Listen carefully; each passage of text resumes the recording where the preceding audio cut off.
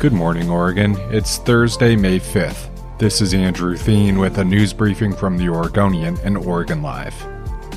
Portland and Multnomah County have seen dramatic increases in the number of people experiencing homelessness, according to the first official estimate of the houseless population since 2019. Portland saw the number of people living on the streets rise by roughly 50%, from 2,000 to 3,000 people. Multnomah County saw 5,228 people experiencing homelessness, according to the official federally mandated counts. 3,057 people were living in tents or on streets or in vehicles. 1,485 people were in emergency shelters, and 686 people lived in transitional housing. The full details from the point-in-time count will be released this summer. The survey typically occurs every 2 years, and they always represent an undercount because officials can't locate everyone living outside or sleeping temporarily on a friend's couch.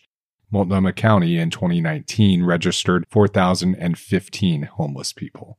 Across the Tri-County metro area, 3,674 people had been homeless for at least 1 year and also reported having at least one disabling condition, such as mental health issues, an addiction, or chronic illness or a physical disability. Two candidates appear to have separated themselves from the rest of the extremely crowded pack of Republican candidates for Oregon governor, Christine Drazan and Bob Tiernan. A new poll released Wednesday puts Drazan as the likely winner of the May 17th primary. The former House Republican leader from Oregon City garnered the support of 19% of likely Republican voters in the recent poll. Bob Tiernan, a corporate turnaround specialist, drew 14% support. The margin of error is 4.3%, so the race could effectively be a tie. 2016 GOP nominee Bud Pierce, the Salem cancer doctor, received roughly 9.5% support. Drazan has reported raising more than $2.5 million since January 2021. Tiernan has also poured money into the race. He reported raising nearly $1.3 million, including a $500,000 loan from himself. He's also increasingly in the headlines surrounding his commitment and his residency in Oregon. Tiernan testified in California just last year during a sworn deposition that he spent the majority of his time in California. Democratic gubernatorial frontrunner Tina Kotek was on the defensive this week during a debate surrounding the state's extremely slow rollout of its paid sick leave program, one of Kotek's signature accomplishments. During a debate on KOIN TV, Kotek blamed the delay on the pandemic, saying, quote, "It got delayed because of COVID. One of the reasons I'm running for governor is to make sure we can deliver on the promise of that program." But according to a months-long investigation from the Oregonian and Oregon Live, that's not the whole story.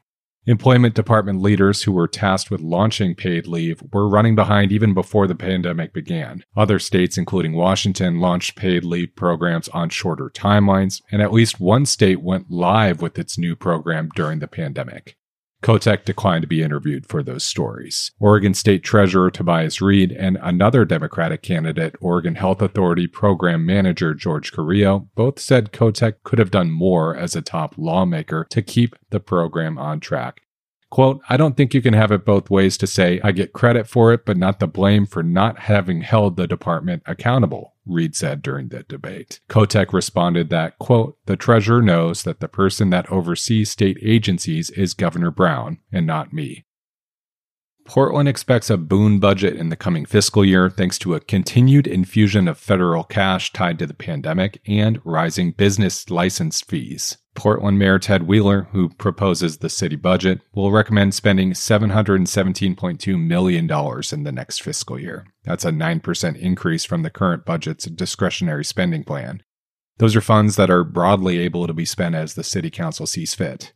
The mayor's plans include $5.8 million to buy land for affordable housing and about $36 million to equip and operate 6 so-called safe rest villages equipped with group laundry, hygiene, kitchen, and storage facilities where previously homeless people can stay in tiny homes or RVs.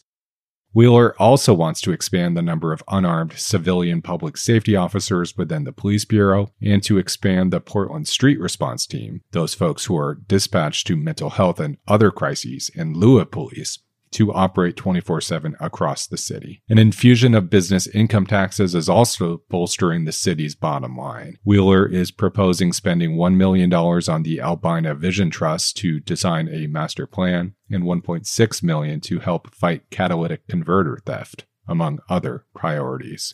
Thanks for listening. You can support our local journalism by subscribing to Oregon Live. Go to OregonLive.com/pod support.